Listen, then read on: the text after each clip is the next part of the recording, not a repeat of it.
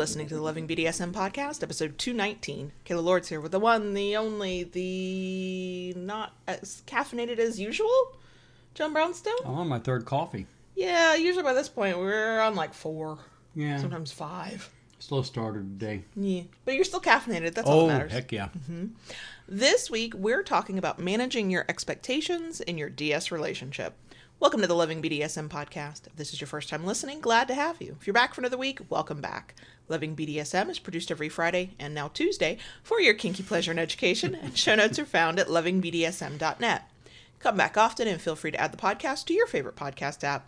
If you love what you hear, we'd love a good review wherever you listen to us to help other kinksters find us. You can follow the show on Twitter at LovingBDSM, on FatLife at LovingBDSMPC, on Instagram at that handle I will forever fucking hate, Loving DS and the number 1, Loving DS1, or on YouTube at youtube.com/LovingBDSM, where you can watch us live stream the podcast every Wednesday. All links are in the show notes. As always, a shout out to our kinky patrons on Patreon. Yay! We love you. Thank you. Whether you've been with us for literal years, yes, there are patrons who've been with us for literal years, or you've been with us for literal minutes. We love you, we love you, we love you. If you would like some more of whatever the hell this is, behind the scenes sneak peeks, extra podcasts, extra live streams, extra stuff, join us on Patreon at patreon.com/Kayla Lords. That's patreon.com/Kayla Lords. You can join for as little as $2 a month. Again, one more time, patreon.com/Kayla Lords, or the link is in the show notes. Okay, so before we get into the episode, as we do, I do have a couple of announcements pretty quick. They are YouTube-centric, but just in case podcast listeners are like, wait, I would do that thing. We could have crossover listeners. We do have crossover listeners and watchers. I know we do. Anyway, Friday night is our typical hangout. Yes. So when we started our Friday night YouTube live stream hangouts, we said we were going to keep them to 30 minutes, and they have never once been 30 minutes. We're actually going to try and keep Friday nights to 30 minutes. It's at 9:30 p.m. Eastern. Link is, if you are a podcast listener, I put the link in the show notes, and I put it in the weekly newsletter that goes out on Fridays. If you are a YouTube subscriber, hopefully the notification works for you. We probably will keep it to closer to 30 minutes this week, because Saturday, May 30th, we are doing a randomly long live stream. It will start at approximately 8 p.m. Eastern. What time zone do I live in? I don't know. And it will go until we are just done. Yeah. So it could be several hours. There will be drinking. There will be Q&A. There will be BDSM Q&A. Tipsy Q&A, I guess. Now, I want to give a content warning here. This needs to be done. Content warning on this, folks.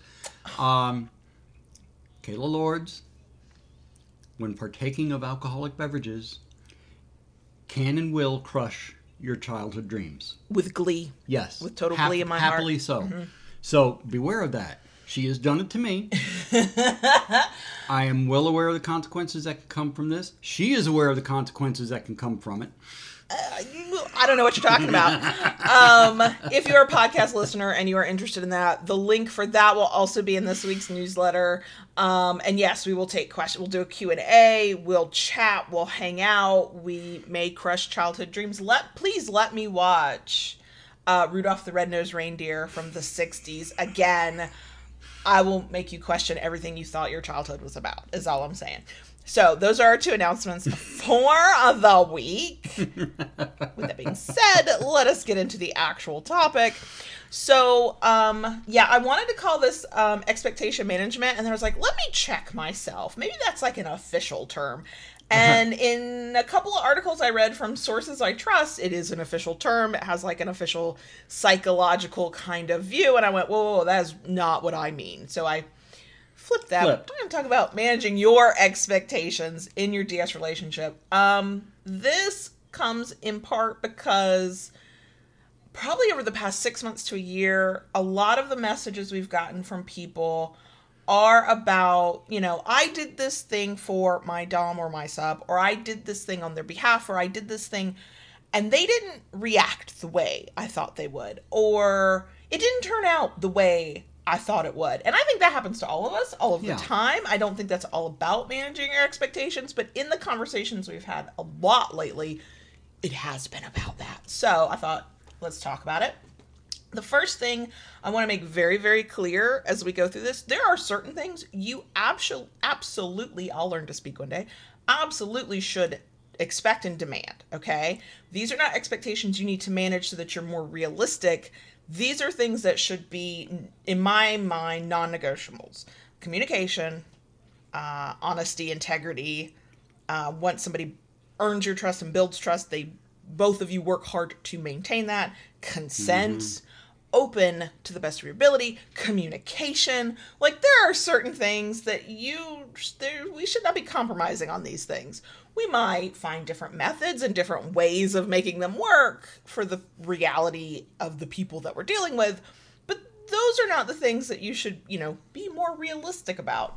The things we're going to talk about, and I have a list of like expectations that either we've experienced or we've had people ask us about, and then we could talk about them.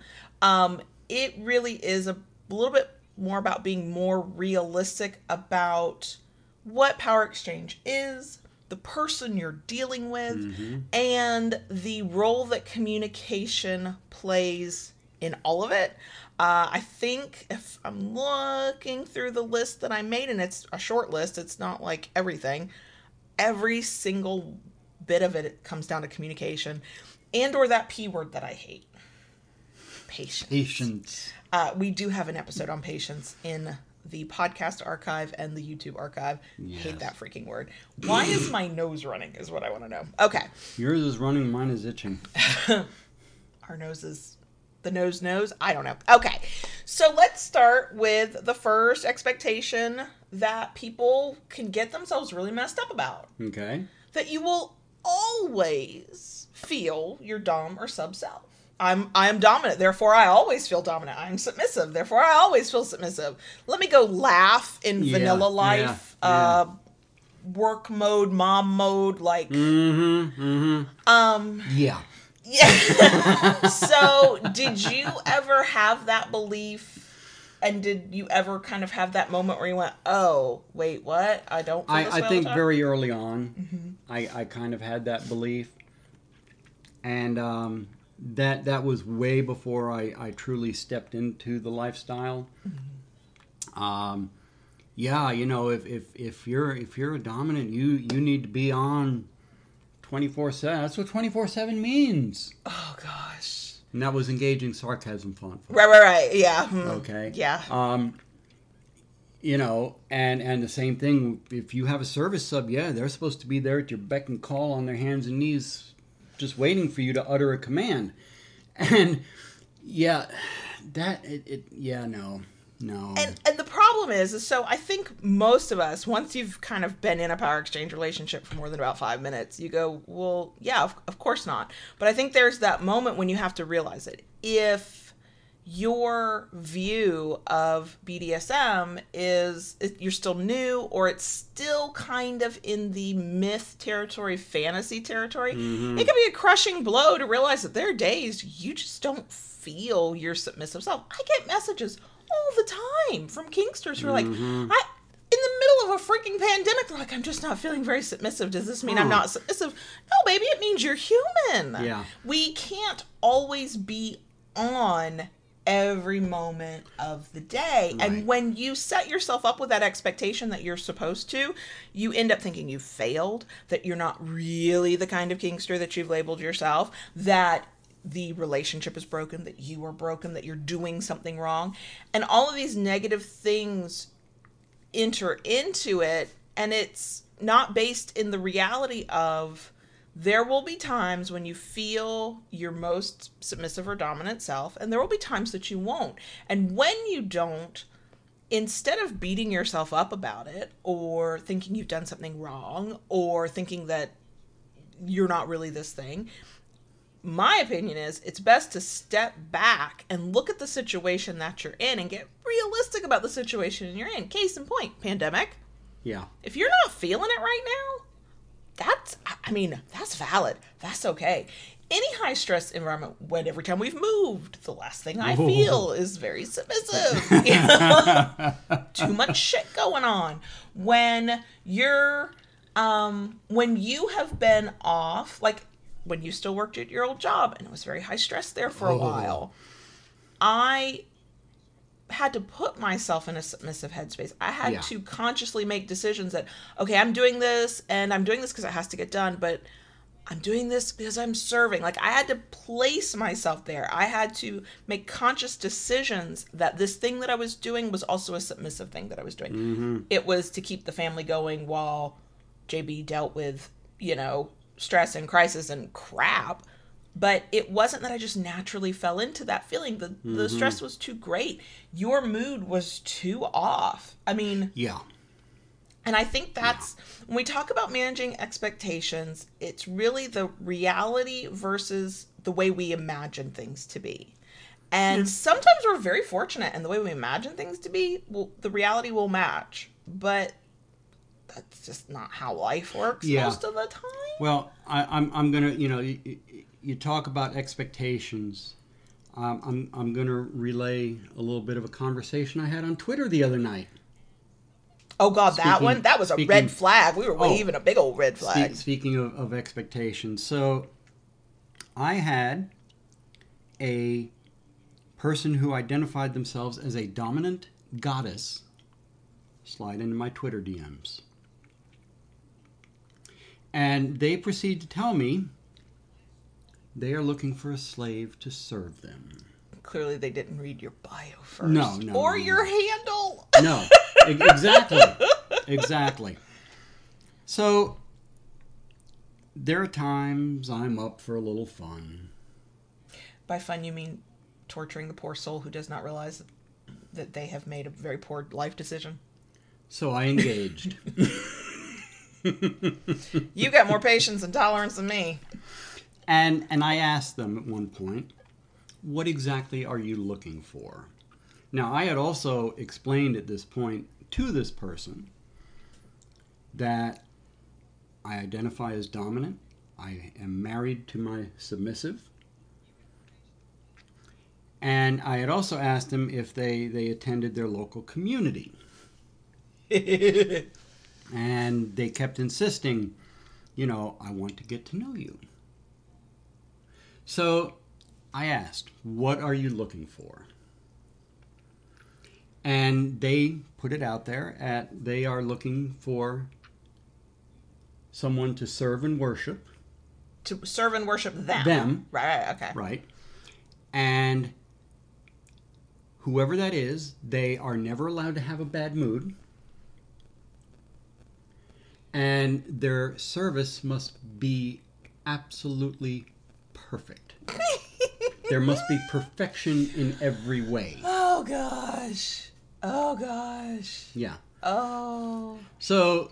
Poor sweet summer child. Yeah. So then I sent them the link to our episode on perfection. And how there's no such thing as. And they were kind of like, oh.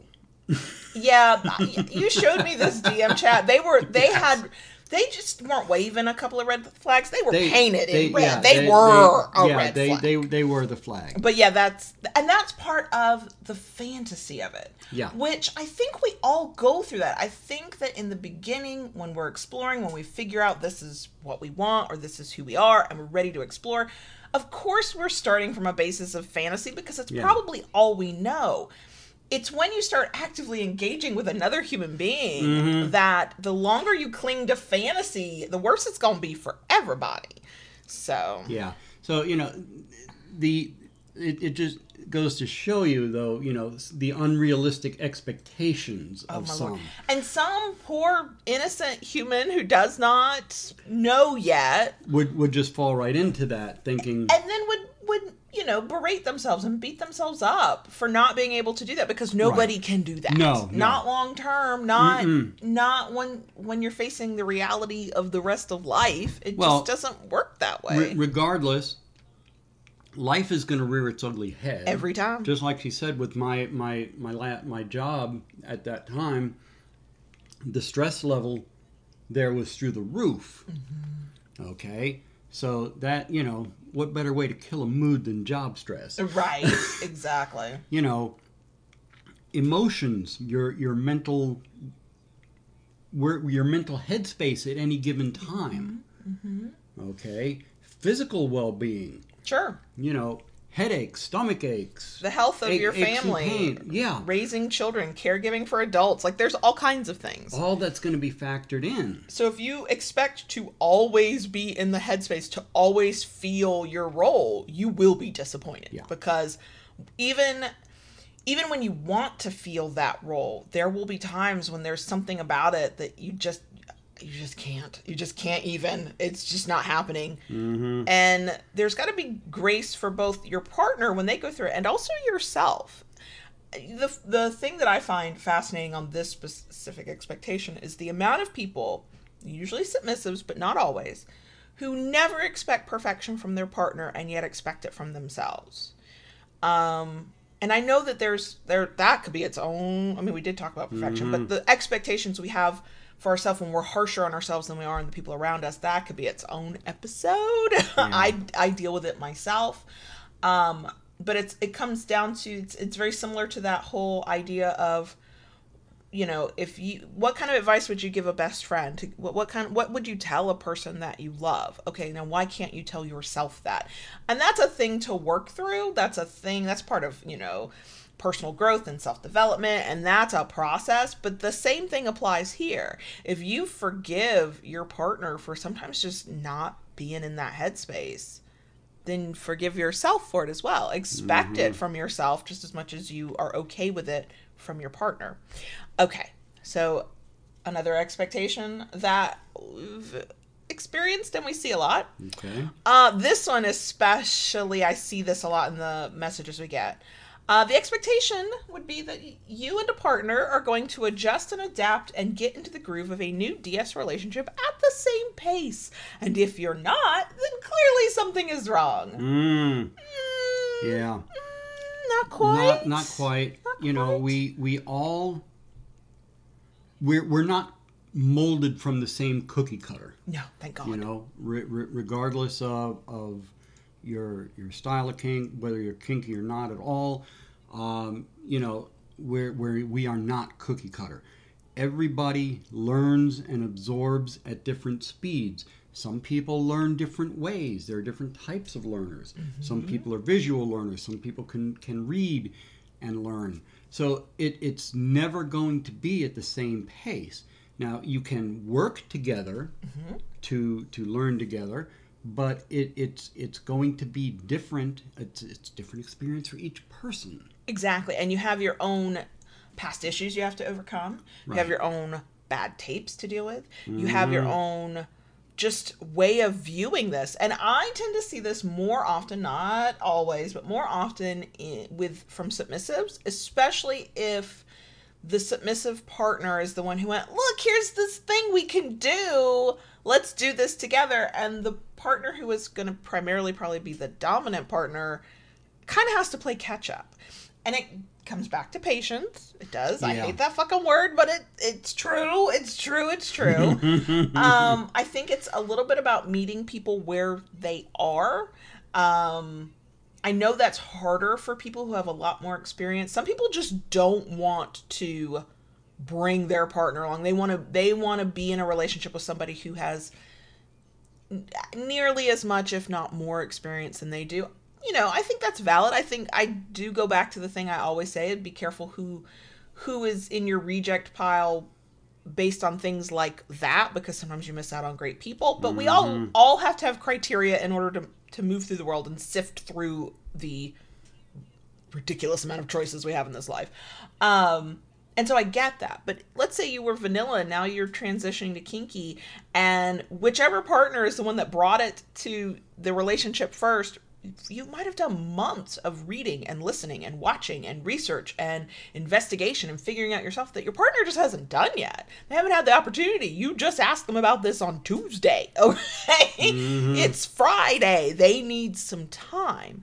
I think that's where, depending on the state of the relationship, before you do make this transition, you fall back on things that already work that maybe you didn't label as kinky. So if you were already having hot kinky sex and you just didn't classify it as power exchange, then enjoy that place that you're at where you're a little bit more on a same footing. The other thing is to learn together, because I promise you, no matter how experienced you are in kink and power exchange, there's always something new to learn, and learning with your partner kind of puts you back at that place of, oh wait, I didn't know about this either, and we can discover it together. I think it's important to give a partner space to learn on their own, at their own pace, in a way that's most comfortable to them as well. And then have entire conversations based around this thing that they just learned about.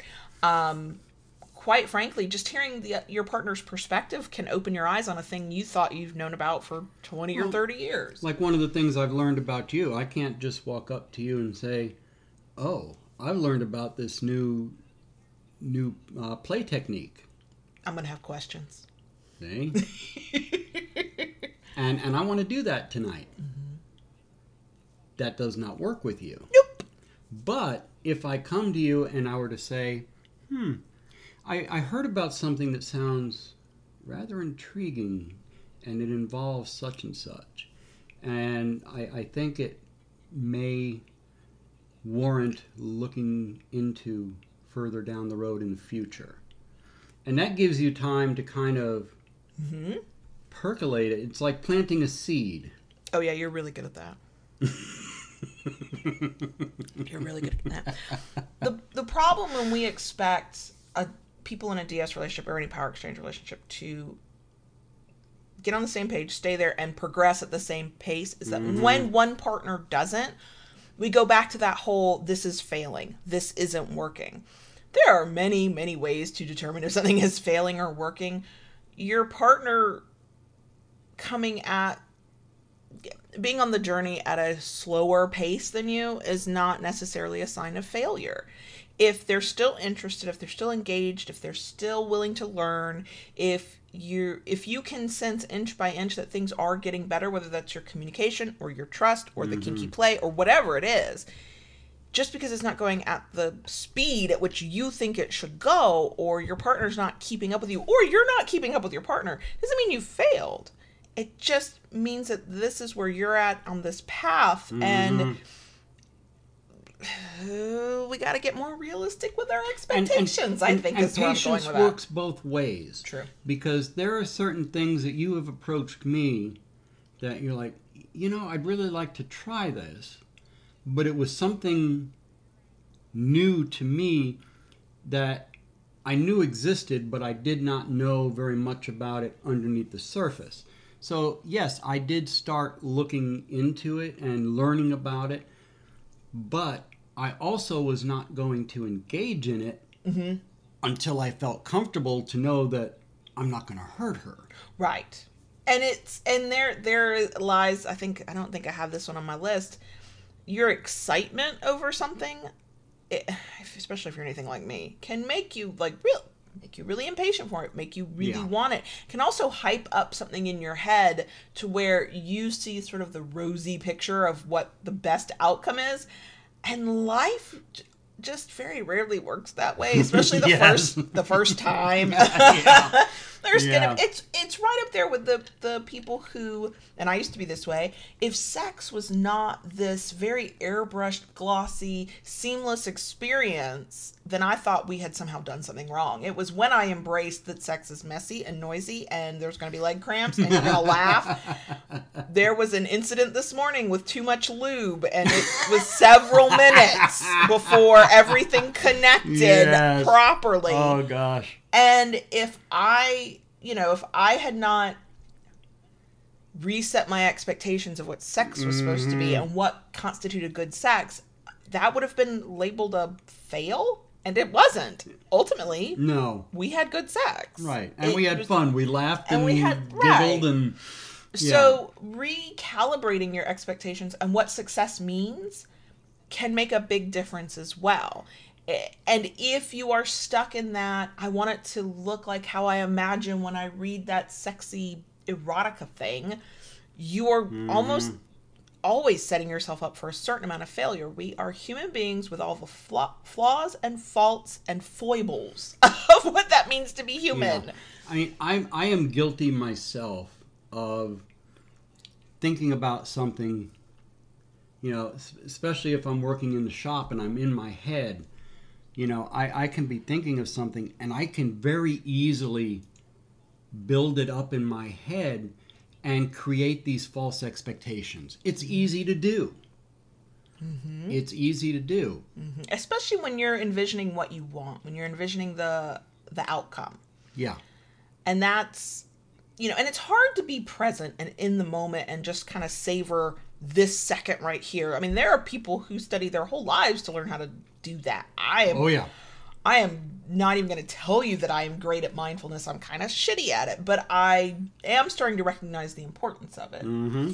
Okay, let's go on to another expectation. This one we most definitely have had conversations with people about very recently. Yeah. And that's the expectation that your partner's going to understand, and this is how I phrased it, but then let me explain myself, your unspoken submission or dominance. So what I mean by that is you had a thought of this thing that you could do for your partner, to your partner, depending on which side of the slash you're inhabiting, that role you're inhabiting right at this moment. And you do it because it makes you feel submissive, because it seems like a really submissive thing to do, because it seems like a really in control, take charge thing to do, whatever. You do it and you don't hurt your partner, you don't upset your partner, but they don't give you the reaction you were expecting, because they don't recognize what you're doing necessarily as submission or as dominance. They're kind of wondering why the hell you're doing this thing when we were just doing that thing over there. And I see this most often with submissives, where you are in this act maybe of serving, right? And I'm going to pull a random example out of my ass. You are cleaning something for your partner based on instructions or an agreement or a task. You're doing that. And while you're doing that, you're like, you know what I could do? I could also completely reorganize this thing over here. I know. And I'm helping. I'm not stopping to ask. My partner didn't say that's what they wanted me to do. So you do the thing, and then they come in and they see what you've done, and you are bright and shiny and excited because you served. You were helpful. But they don't react the way you expected them to. And then a whole bunch of emotions can come from that. There can be an argument between you, which we have talked in the past many times, that arguments definitely happen in power exchange relationships. You have not broken your relationship just because you're arguing. It happens. Or they're not appreciative at all. Or now you're questioning, do I really know how to serve and submit? Or you're like, wait, they don't appreciate me. And it all stems from, it wasn't expected by the other person. They didn't even know you were going to do it because there was no conversation. And then you did something without knowing how they felt about it, and your imagining of what their reaction is going to be does not match reality. And to me, that is definitely one that always comes back to communication. We have to be careful with assumptions. Have we done an episode on assumptions? I'm sure we've talked about assumptions before. Yes, I believe so. I have to go back and look at the archive. And that is the danger of making those assumptions. Sometimes you get it right and you know your partner really well, and you've paid attention to past conversations, you've listened to things that they've said or watched where they've struggled, and you can kind of step in and do a thing on their behalf, do a thing for them. If you're the dominant, maybe you can guide and direct, and it works because you picked up on a lot of other cues before you got there. You could pick up on all those cues and still be wrong, because it could be that the person doesn't want you interfering with that unless there's a conversation first. Consent is not just a sexy thing, y'all. Consent matters in all facets of life. Yeah. But I mean, we just recently had a conversation with somebody who truly thought their whole relationship was broken because they did a thing that made them feel submissive and their partner didn't react the way they expected. Now, part of that broader conversation was more about this person was not used to receiving that level of submission, and so just hadn't adjusted to it yet, didn't know how they felt about it. didn't, had their own baggage and bad tapes of what does this mean? And it wasn't about what the person did. It was about just how they responded to that kind of thing. But when you do something like that, and I've done stuff like that, I've absolutely been tempted to go, ooh, he never cleans this thing, let me go do it. And then of course there's the, why the fuck did you touch that thing? I had a plan for that, and oops. But the relationship's not necessarily broken or damaged. You are not bad at submission or dominance. The DS is not failing. It's a moment where you made an assumption, you had an expectation, you forgot that really good, important middle step of communication. We've talked about this very back catalog podcast archive about surprises. Yes. And gifts. And as a submissive with a dominant who does not like to be surprised and wants to control every aspect of everything, even gift giving requires a conversation. Or I want to do something to surprise him. I've got to say, I want to surprise you on this broad topic. I'm looking at this website for this kind of thing. I might make a purchase, but I want to surprise you. Is that okay? Or, ooh, I ordered a thing I know that you'll like because you've said you'd like it. Can I surprise you? Is that okay? And it's so that I don't get my little feelings hurt. Right. And he maintains the control that he wants. And these are conversations that you don't usually think to even have until you're in the middle of an argument. You don't know how you got into this argument. Why are they mad at me? I did a nice thing for them. Because you toss the middle part out of let's talk about it first. Right. So, yeah, that's a really common one I have experienced. And I've had conversations with other people about, and I think it happens more often than we realize. And then feelings are hurt. And then sometimes communication breaks down even more. And then there's resentment, and there's self-doubt, and there's all of that when a quick conversation, sometimes ideally, if you can have a conversation before you get there, before you're even in the moment, that's great, but that's not realistic either. I have absolutely, in the middle of a thing, getting coffee ready. We talk about our coffee thing all the time. I know what to do. That's a task that's set. But sometimes I want to surprise JB with a different coffee grind, a different brew. I'm not messing with this man's coffee. I stopped myself. I'd like you to have something special with your coffee. Can I make that decision? I don't tell him what it is. I don't take away the full element of surprise. You will come to me and say, I saw this thing. I do a little different with the coffee. I think you'll like it. I want to try it for you. And I either yay or nay. Right. And so I've done this extra thing that makes me feel extra submissive. I consent first. We communicated first. That way, if he's disappointed by it or upset by it or doesn't like it, it's not because I sprang something on him. I gave him the choice. Right. And I think that I mean, nine times out of 10, I'll be like, yeah, I want to try it. Right. But you want to talk about getting into a heated discussion? If I just make a change and I didn't give him heads up. What's going on here? Right. So even if it's ultimately good, we have had the conversations, because I love to be right. I know y'all are shocked by that. Where I have done that. I have just made a unilateral decision. Didn't check in. Didn't make sure he was okay with it. He was not happy to see the difference, but then I could, bat the eyelashes, be the baby girl, be like, but do you like it? And he's like, well, yeah, I like it. Well, then I'm not wrong. Okay, look, that's the playful stuff when you're dealing with the nitty gritty of your relationship. A quick conversation, a quick, interject a comment of, hey, what do you think about this? I'd like to do this for you. Right. Especially from a submissive perspective. Sometimes asking, can I do this for you, makes me feel just as submissive as just doing something. So if, play with that a little bit, consider those things, especially if you find yourself in a lot of misunderstandings and what you're telling yourself is, well, I was being my submissive self, my dominant self. Why don't they appreciate it? Because they probably appreciate a conversation before you went off and did your thing. So that's my, not rant, lecture about that one. Okay, so we've got another one. This one I struggled with, and then I didn't struggle with. Expectation. that the thing you want from your power exchange or your kinky experience today is the thing that you will always want. Right. Now, the reality is that we shift and change and morph, and our tastes change, our desires change, and where we're at in life changes.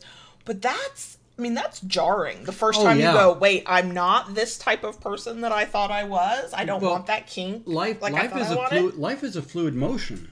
Mm-hmm. It doesn't stay stagnant in one place. It's constantly moving. It's constantly changing. So, what was great 2 years ago may not be what works anymore. Right. For all kinds of reasons. And not because anything's broken, not because you're doing something wrong, but because you've changed, your partner's changed, life has changed, you're in a different headspace, like everything, every part of who you are. Mm-hmm. And that is true whether you consider yourself a 24/7, always on kinkster, or if it's very situational for you and it's based on the person and the moment and the scene or whatever. Mm-hmm. Part of that is our own personal growth. And I like being aware of that personal growth as it's happening. I like to kind of see it and feel it and sort of drive it. But sometimes you go through a period of, I won't even say growth necessarily, but change, and you weren't paying attention. You were trying to get through it.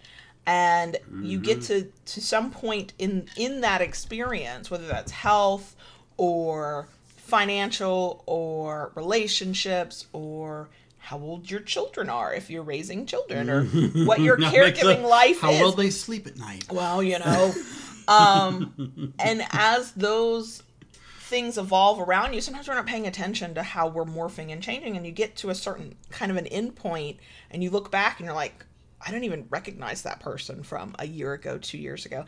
And I personally, where I go through this is that I used to worry that I wasn't missing things that we had done a year or two before, that I didn't, like, why am I not trying to get back to that? What's wrong with me that was really great then and I don't care about it now? And I don't have any clear answers for that.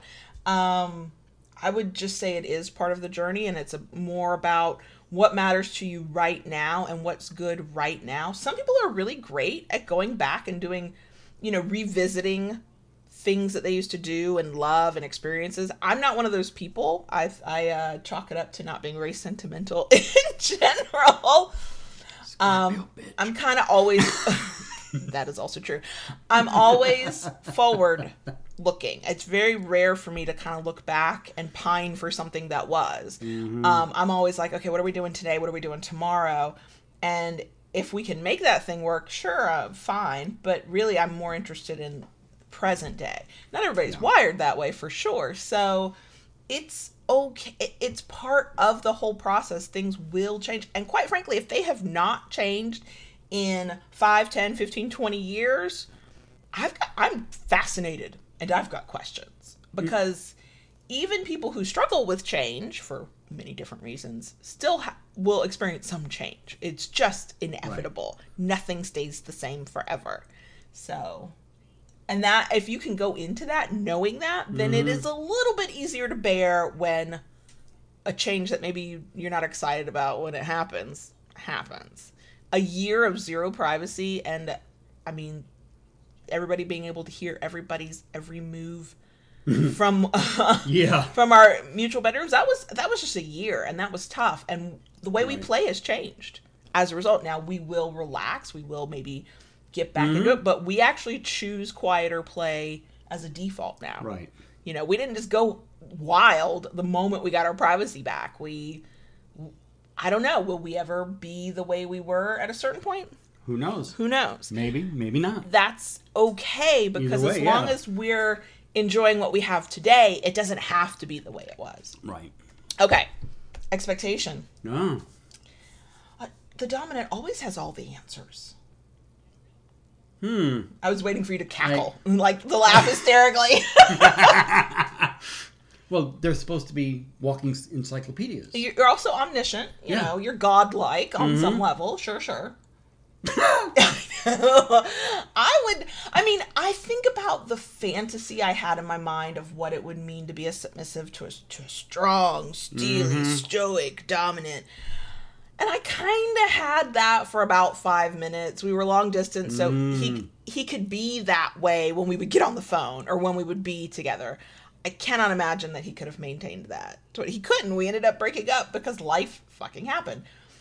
You and I tried that, and it just didn't even fit. No. It was like wearing ill-fitting clothes. Yeah. I like the fact that you can say, I don't know, I gotta go look that up, or you know better than I do.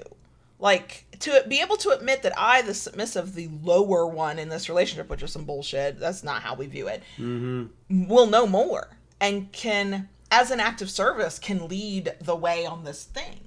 Like, to me, there's a massive responsibility to being a dominant, especially in a 24/7 relationship, but that massive responsibility also exists when you're just in a one-off scene. There's a huge weight on the shoulders of a dominant to take care of their submissive or bottom partner. That's just the nature of it. I cannot imagine the amount of pressure that would exist if you legitimately thought you had to walk around just knowing everything, always having an answer, always making the call. I don't know if I'm saying this right, but I know what I know, but I also know what I don't know.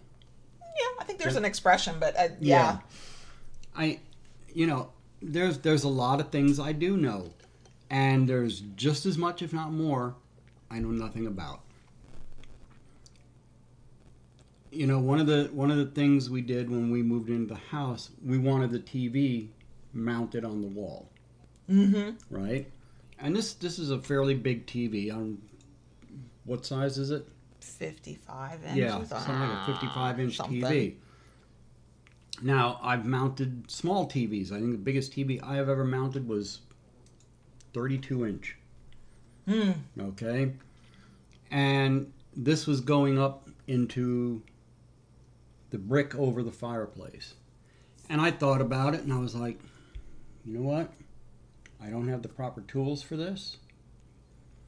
I don't know the specific mount. I believe this I am going to let somebody else do. Right. That has the proper tools, knows what to do, and let them handle it. I mean, I have done many different things over the course of my life.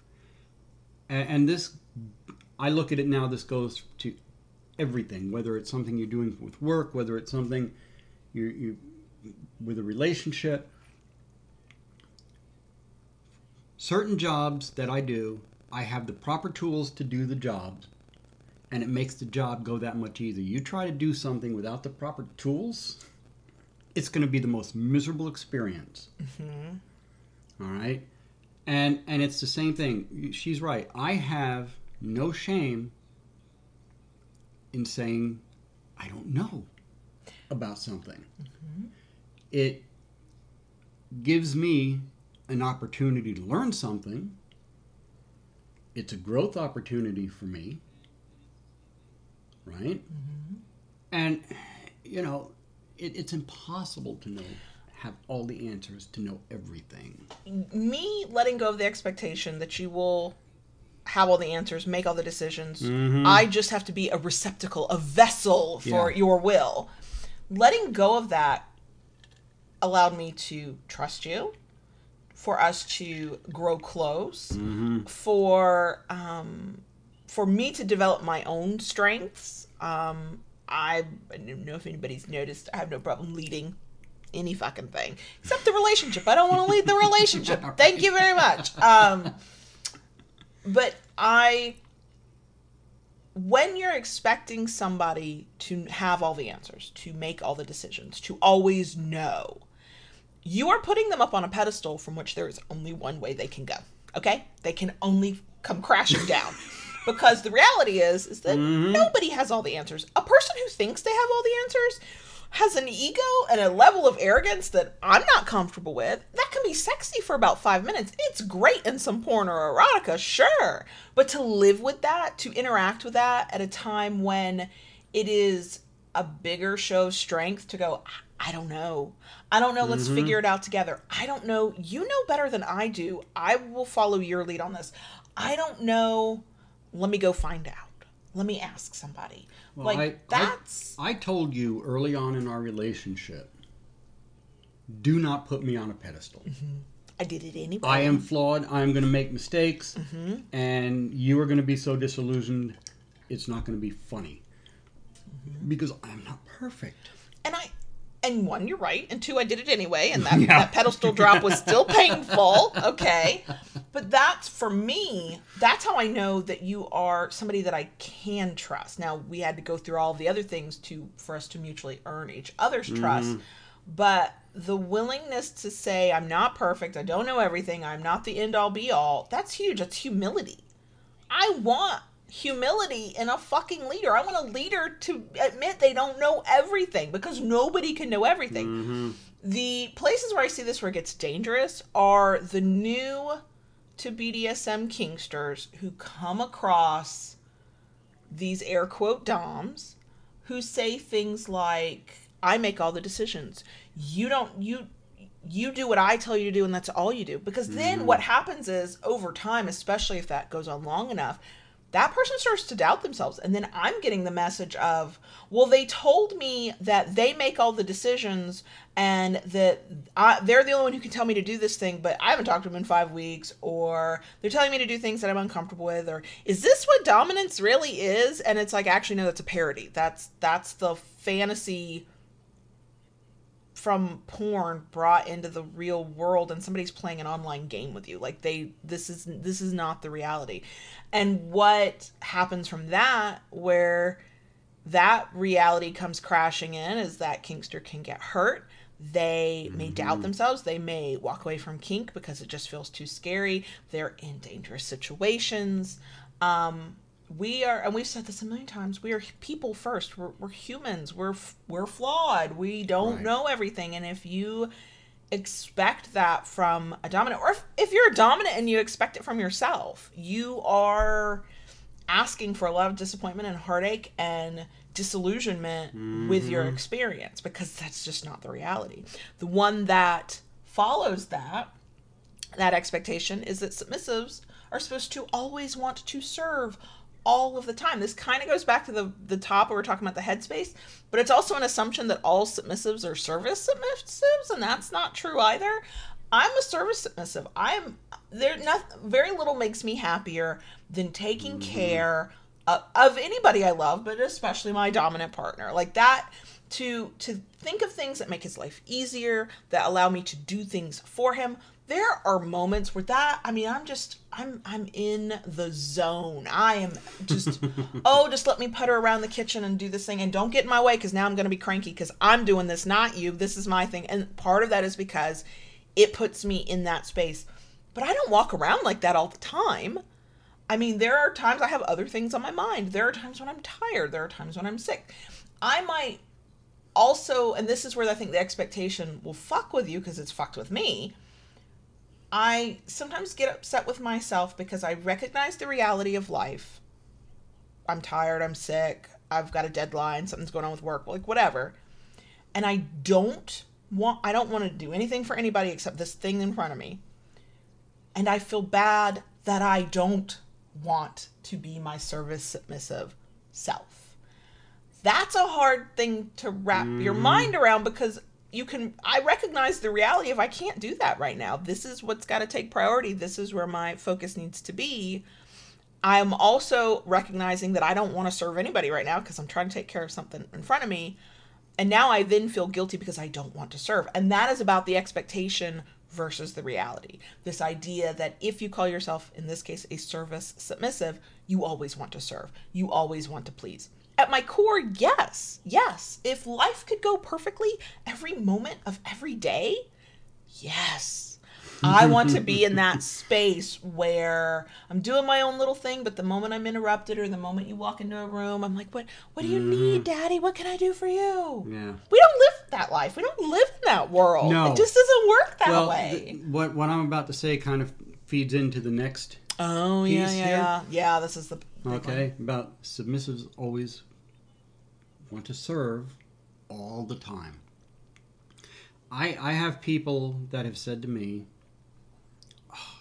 you are so lucky. Your girl works from home. You're at home. She's at your beck and call the whole time. I'm so sorry you don't have that partner. That mythical partner. I'm glad I don't. I'm glad I don't. But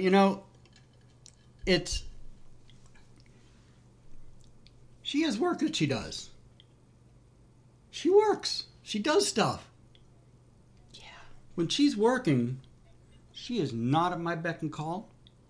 She doesn't just drop, I can serve now. I've been waiting. Yeah. I've been waiting. This little money earning thing, Right. it's just a distraction from my real calling. No. When she's working, that is her time. She has her things that she has to get done. I do not step into that. Mm-mm. Now, what I will do, and I've done this many times, when I've needed more coffee. Especially coffee. It's all about coffee. All about, life is like coffee. It's good stuff. Mm-hmm. I will go to her and say, baby girl, as soon as you can get to a stopping point of what you're doing, I'm ready for a refill on my coffee. Here is, and I appreciate that, here's what happens when my head isn't quite where I need it to be. I will feel guilty, or I will rush to get to that stopping point, or I will sometimes be annoyed. Not at you. I know. But it's because there is that push and pull and that struggle with, he asked something of me. I want to be able to give it to him because that's who we are and that's who I am and that makes me happy. But also, I have this competing priority. And that's just the nature. I think we've done an episode on service submission, and I think we talked about that. That's the nature of it. I know that if I got to have the fantasy of just being at your beck and call, and I didn't have to do anything except be at your beck and call, that would last for about a day or two. Then I'd be bored out of my fucking mind because I know how I'm wired. I know who I am. I think there's not a damn thing wrong with playing with that fantasy, having a weekend, having a day, having a moment where you let yourself be in that space. I just think that if you are a person who has to function within the society that we currently have, that's not realistic for the vast majority of us over any amount of time. And it doesn't make you a bad submissive. And that's the thing. That's where when we talk about these expectations, we've got to manage our expectations. It's because we get this idea in our head of what it means to be, or what it means for our partner to be within this specific role. And when we don't meet that expectation, that completely unrealistic expectation, the myth, if you will, which we just did a couple weeks ago, then there's disappointment, then there's fear, then there's anger, then there's uncertainty, and communication can break down, and then you're questioning everything you've ever done, all because you are not the one human on the planet who can somehow master the fantasy and live the fantasy 24/7. None of us can. No. And I think if we come in with that understanding, and the understanding that anytime we start to feel that way, or we start to think maybe our expectations get a little bit higher than they should be, that's when it's time for a conversation. A lot of very emotional messages we get from kinksters, often submissives, but not always. Once they sit down and say all the things they poured their heart out to tell us, once they turn around and say that to their partner, 75% of the time, it's fine. Because they worked it through and they talked it through, and now the other partner can see their perspective and hear what they're really thinking, and they can explain what they're thinking beyond just a simple sentence or a simple word or whatever. And it brings it out of that fantasy expectation of it's going to be perfect all the time into here's the reality and how do we navigate the reality. And that leads me to, this is not the last unrealistic expectation that people have in their DS relationships, not by a long shot, but it's the last one I thought of, and I think it's a good one to end on. It kind of is, it's the most common, and I think it's the one that's outside of a specific role. And it happens all the time in vanilla relationships too. Yeah. Expectation. My partner should just know. Know. Yeah. They should just know I'm in a bad mood. They should just know that I'm struggling. They should just know that I want to serve them. They should just know. What? Who? Where? If you can't read minds, How are they going to read your mind? Right. Is what I want to know. Now, I have been there. I have absolutely been there. In my vanilla relationships, I walked around with that view of, well, I'm clearly upset, so they should just know. Or I clean the house, so they should just know that they should help me clean the house. Now, first of all, yes. Okay. Yes. But sometimes, always, it's about the communication. It's about saying something. It's about setting expectations and setting realistic expectations for ourselves and our partners. But and I get these messages a lot. Well, shouldn't my partner just know that I need this? How?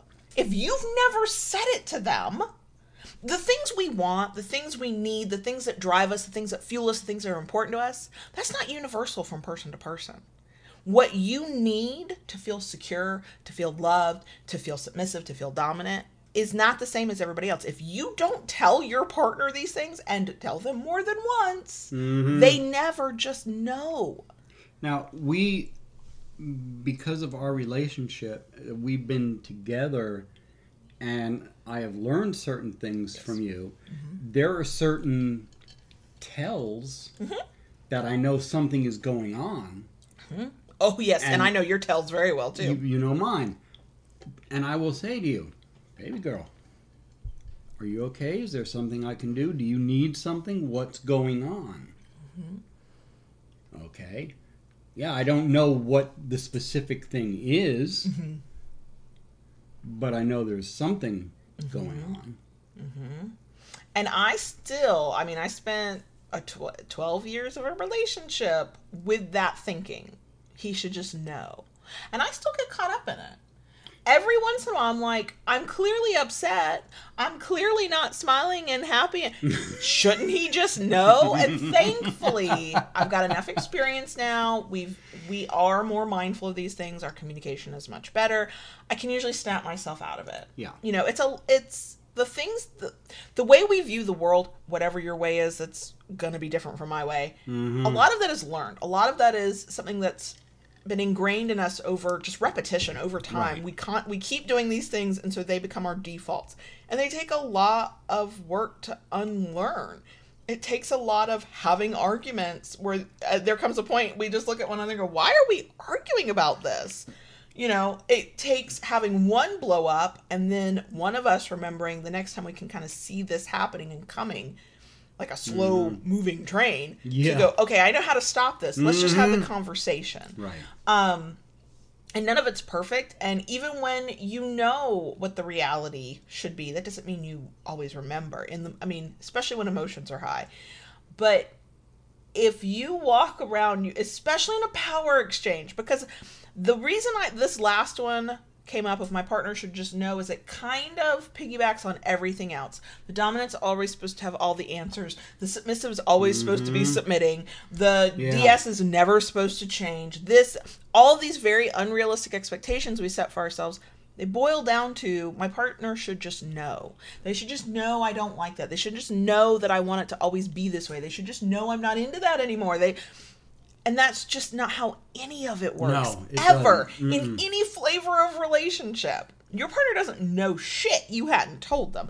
And to be fair, I said in my former marriage the same thing many, many times and too many times. And there is a point where you should not have to keep saying it. At some point, your partner should figure out a way to remember, to retain the information, to act on it, to understand its importance, of course. But it's not a one and done either. No. If the things we talked about in, let's say, March 2013, the first time we laid eyes on each other, we were together for the first time, if whatever we talked about then was the last time we ever said it, we would not be here today. Right. You know, me learning how to tell you that's too much pain, that's not enough pain. You learning how to say, you know, I don't know, what do you think, baby girl? Like, us practicing these things, us having these conversations about where do we want our life to go? What do we want our life to look like? Right. Those are things that you continue to have conversations about over time. It's never I told you on this day at this time.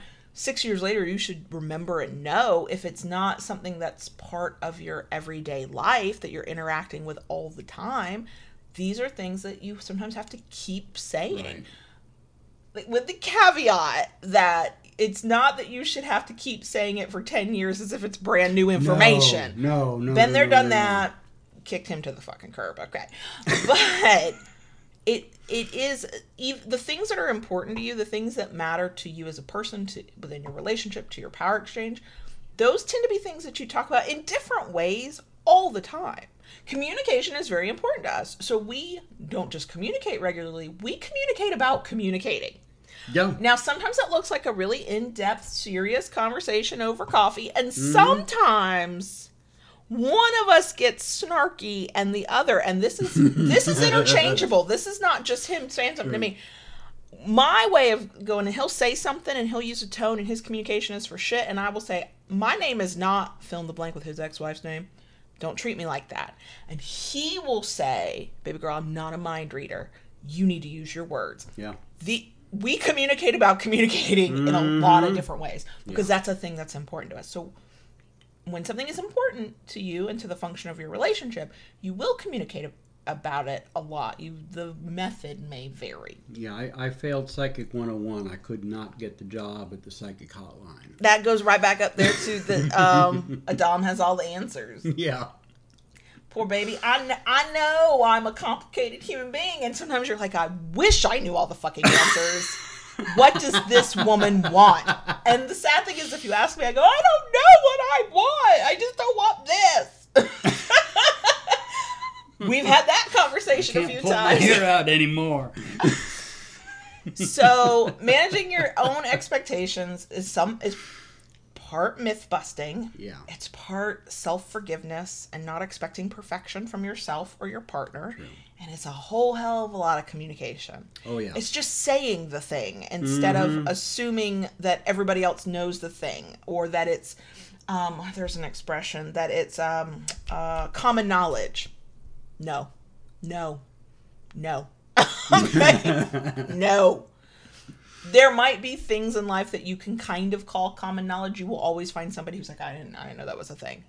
So less assumptions, more communication, a little less fantasy. I don't want people to get rid of the fantasy in their kinky life. No. Fantasy's hot. The fantasy's fun. There's nothing wrong with having... a little bit more realism would probably help you out. And that's what I was going to say. There's nothing wrong with having some expectations.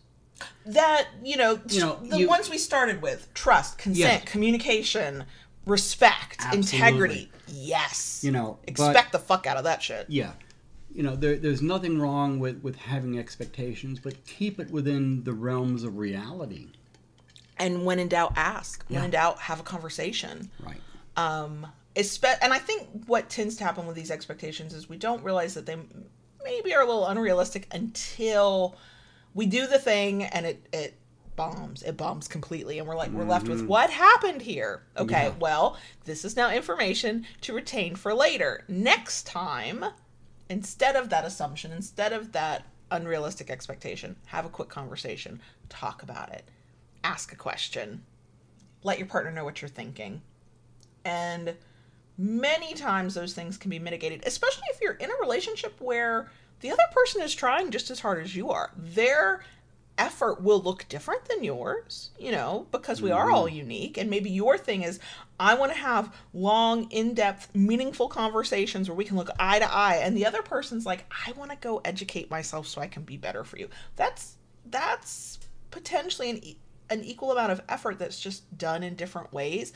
And then, of course, there's that whole figuring out where to compromise and how to meet your partner where they're at. So you need the deep, meaningful conversations. Well, hopefully your partner can, in the way that is best for them, because we all have our ways of being, they can give you some of that. And that what they need to do is go off and learn and research and investigate. And you can go, oh, well, what are you learning about? Ooh, can I read that book? Ooh, maybe I should listen to that podcast. And you meet each other where you're at with the way that you experience these things. And in those ways, and keeping the lines of communication open, I would honestly say that if I had ever had to write down what my ideal DS relationship would look like, it would not look like the reality that I have, but I would not give up the reality that I have. I would not, because we are imperfect and we annoy the fuck out of one another, and we don't have nearly enough sex or kinky fuckery, and all of those things are true. And yeah, we're happy. And yet we're happy, and it's good. Exactly. Yeah. So, was this a ranty episode, or did I just lecture a lot? I think you lectured more than ranted. I'll let you guys decide, because I don't know what I did. Okay, that I think is it for this. Okay. Yes, we will have a bonus section, because of course we will, because that's what we do. It's all about the fucking house, but we will have the bonus section. Anything else that you want to say? I think we said it. Okay. So are we good? As good as we'll ever be. All right. Okay. Right. Keep it kinky, y'all, and we'll see you next week.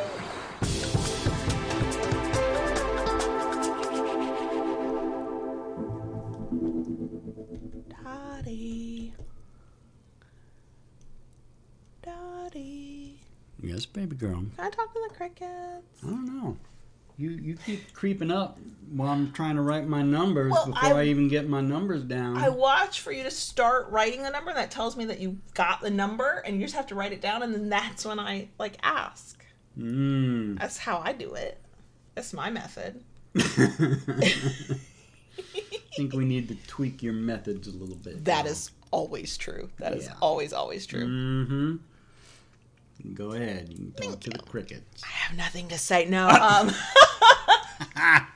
Nothing. We're still doing. It's all still house stuff. The office is chaotic. The furniture arrives on Monday. Monday, June 1st. So do the new appliances. We got our full rental deposit back and half a month's worth of rent. So we were like, oh yes, that's. We need a dishwasher that works. Thank you. And a refrigerator that's big enough to actually hold all the stuff we buy. Which I think there's a conversation that could be had about how much stuff do we need in a refrigerator. That's a valid conversation, okay? Yeah. However, this thing does not cut it for this family of four and all the fucking coffee that we have. No. No. The struggle is real with this fridge. It's lower down than we were used to. It's just, and it's not. It's I think almost identical to the one we had when we lived in the condo. But we got spoiled for a year. We were like, what? It was weird because when we moved into the rental, it was a side by side. It was brand new appliances, brand new appliances, really nice appliances. There. And both of us were kind of looking at each other as like, is this going to work for us? I know, we didn't think we'd like it. It's too fancy. Is this going to work for us? What's going on here? We never had a fancy refrigerator before. And we just absolutely fell in love with it. It worked out very well for all our needs. And now that we're back to a quasi-normal refrigerator. Yeah, not one of the fancy ones. Freezer on top, fridge down below. And it's a short one. And it's short. It's top of it is about as high as we are so spoiled. But you know what? If we had not gotten our full rental deposit back, which I was pretty sure we were going to get, and we had overpaid rent by half a month because we weren't taking any chances. They did not give us our official closing date until 2 days before closing. Yeah. And we always pay rent/mortgage like a week or so early. So I was like, just pay for the whole fucking month. He'll owe us whatever we didn't use. It'll be fine. So he sent us that, and we were like, ooh, that's appliance money. Yep. And then, because it was just Memorial Day weekend here in the States, all the home improvement stores are having appliance sales. Appliance sales, yes. So I was like, okay. Yep. We can do this. So that's arriving on Monday. Yeah. And then we're donating the old appliances and some old furniture that we just didn't get a chance to donate before we moved. So it's living in the garage right now. We're donating that to Habitat for Humanity has a store called Rehab.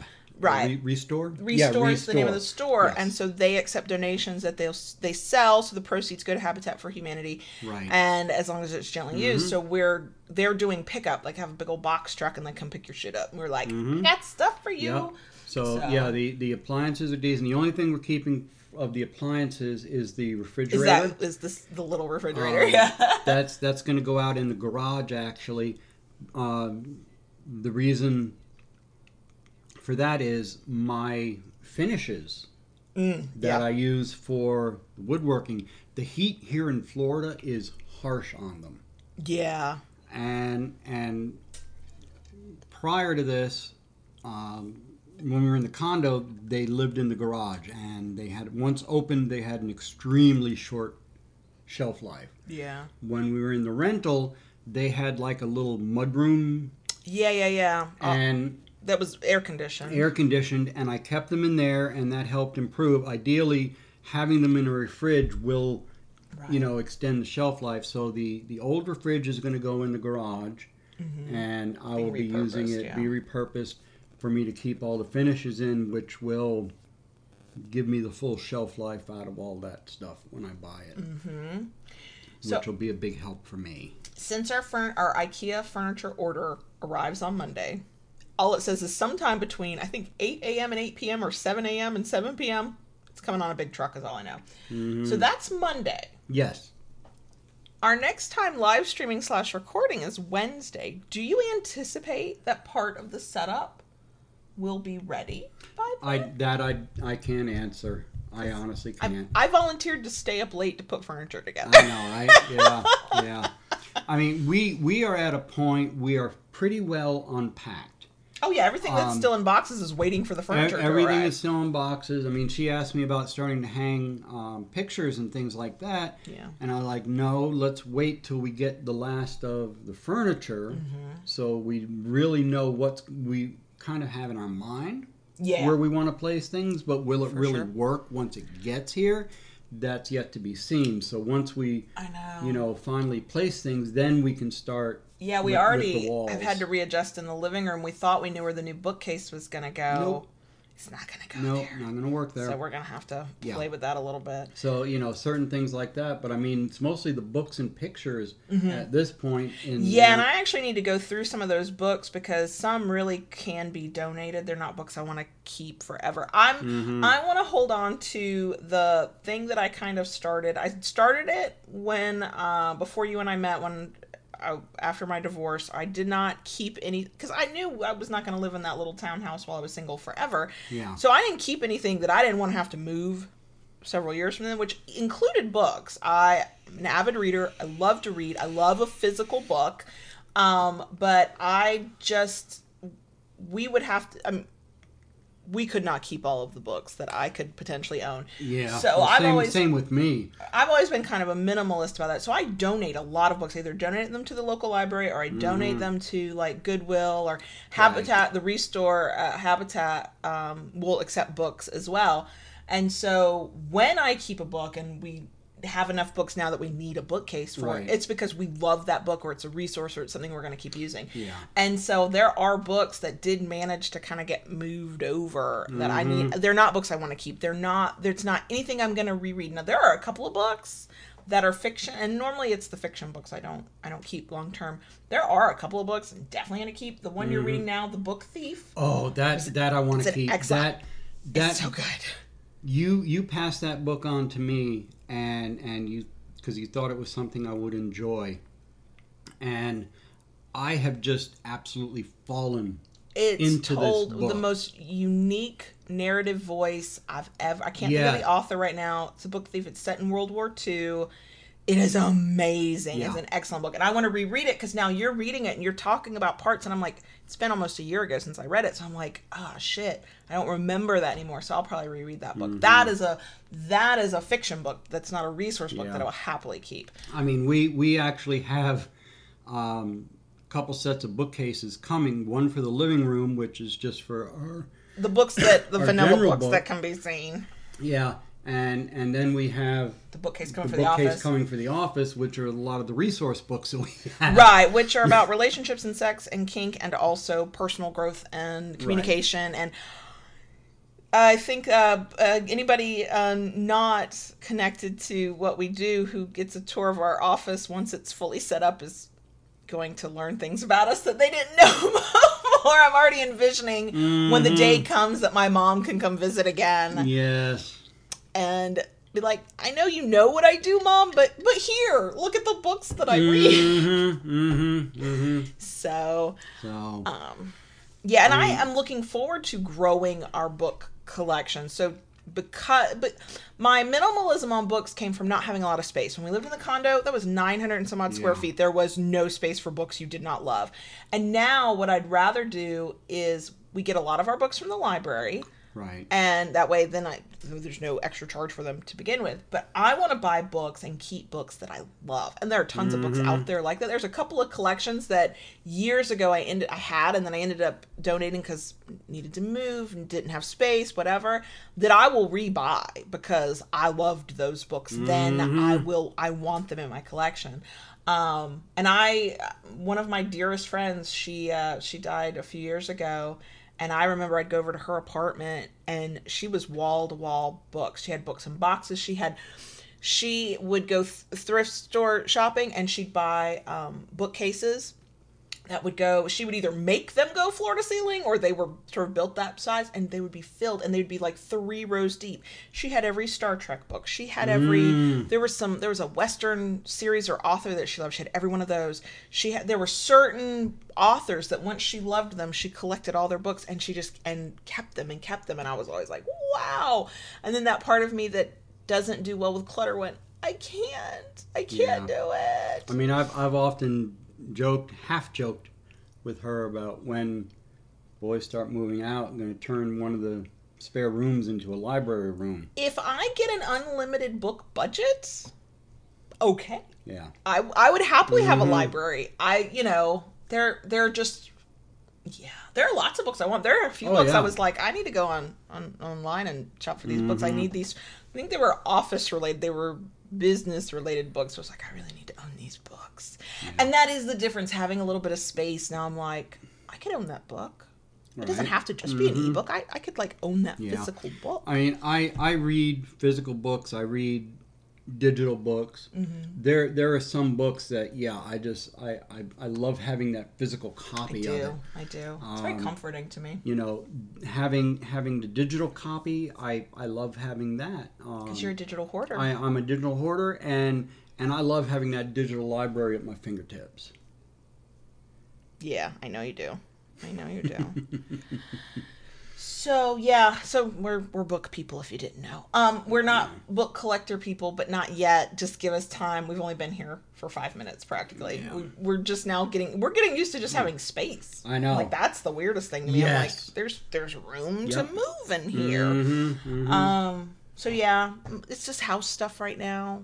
Anything else?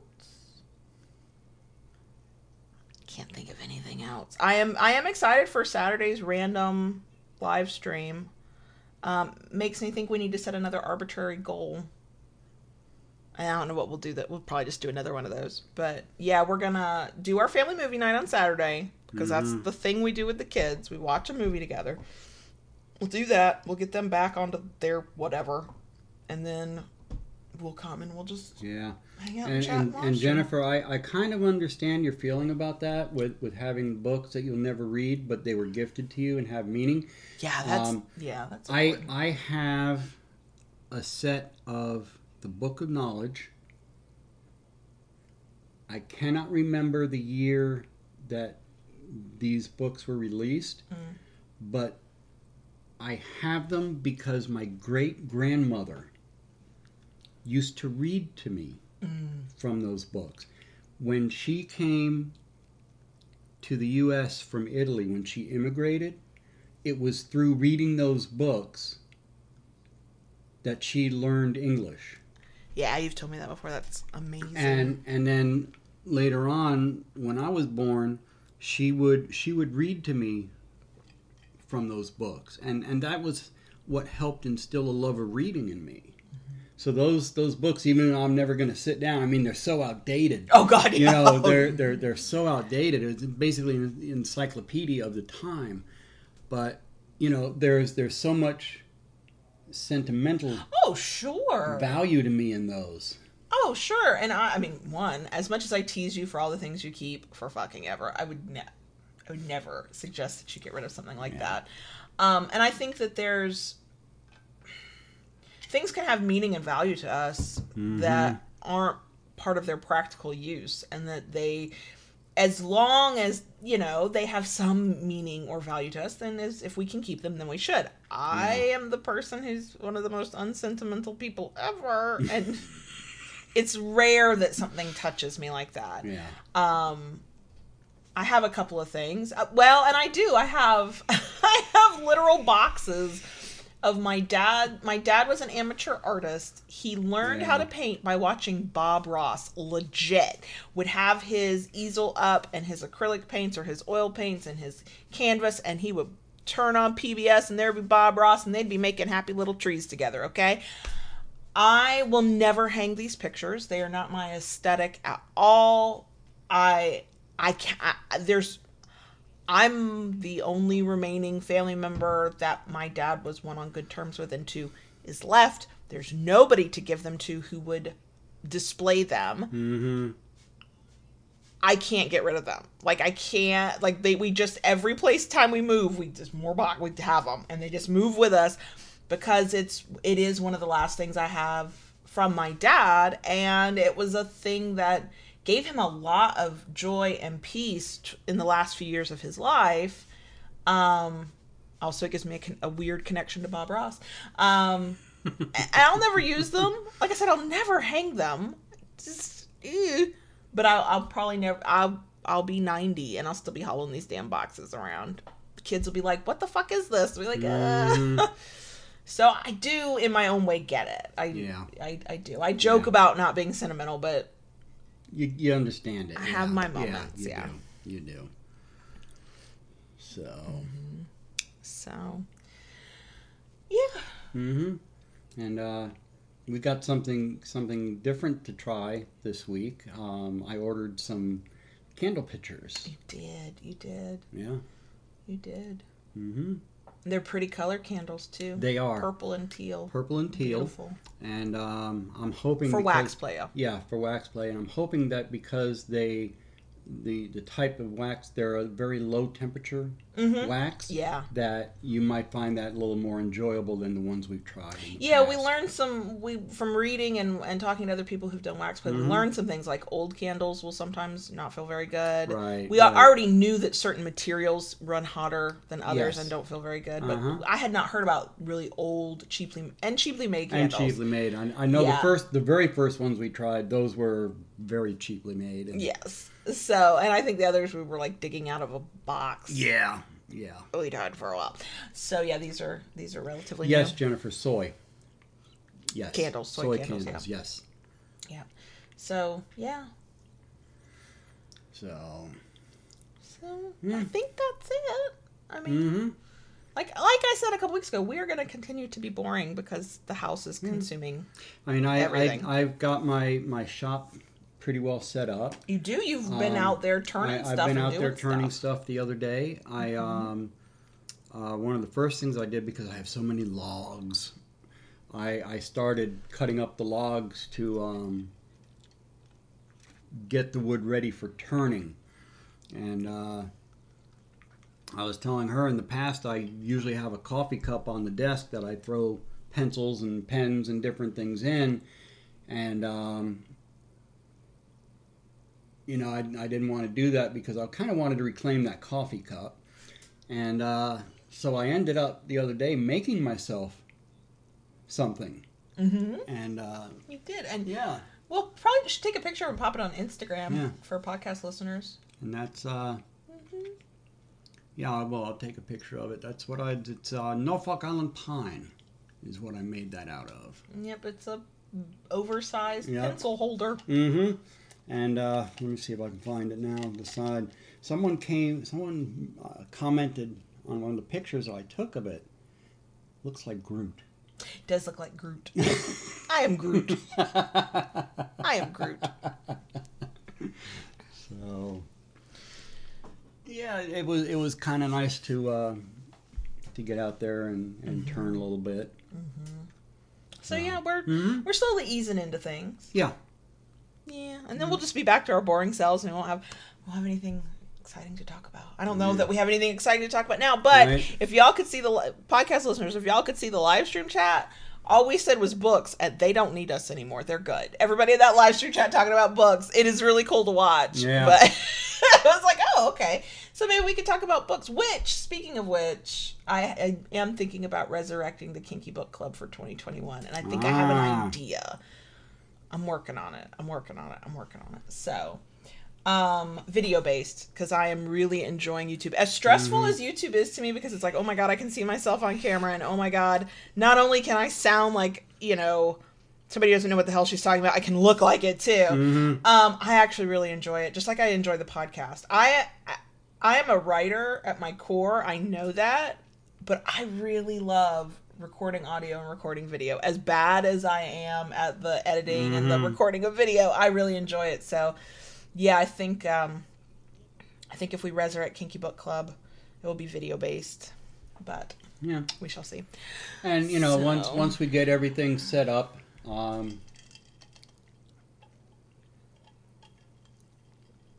it'll be easier, because then you can just sit down at our little production. Oh, I can't wait to do the office tour thing and everything. Like, we've got so much stuff. But with that being said, at some point we do have to stop talking here. We do. Eventually we have to stop talking. Yeah. Well, I'm slowly running out of coffee. So same. Yeah. So yeah, I guess we should go. Yeah, that's all I got. So thank y'all for listening / watching. Glad you could join us. We are not doing an emoji of the week because my mind blanked at this point, so I'm not going to worry about it. What I'm really hoping is that when we do have like a regular setup, I can like leave myself little sticky notes like, don't forget the emoji of the week. There's no emoji of the week. The emoji of the week is pick your fucking emoji. Just send me something. Pick your favorite emoji. There, done. It's fine. I'm not consistent on this yet. But yeah, so that's us, and we'll be back next week. But we're live streaming Friday night for closer, I think, to 30 minutes. And then Saturday night will be as long as we go. We don't know. It could be literal hours. There will be Q&A, time for Q&A. There will be Kayla destroys your childhood memories. I tend to be a quiet drunk. I may just fall asleep. You probably will. There'll be snoring from JB. And we'll just chat and hang out and whatever. So that's what that will be on Saturday. Yeah. And yeah, that's it. So we'll see you next week. Bye.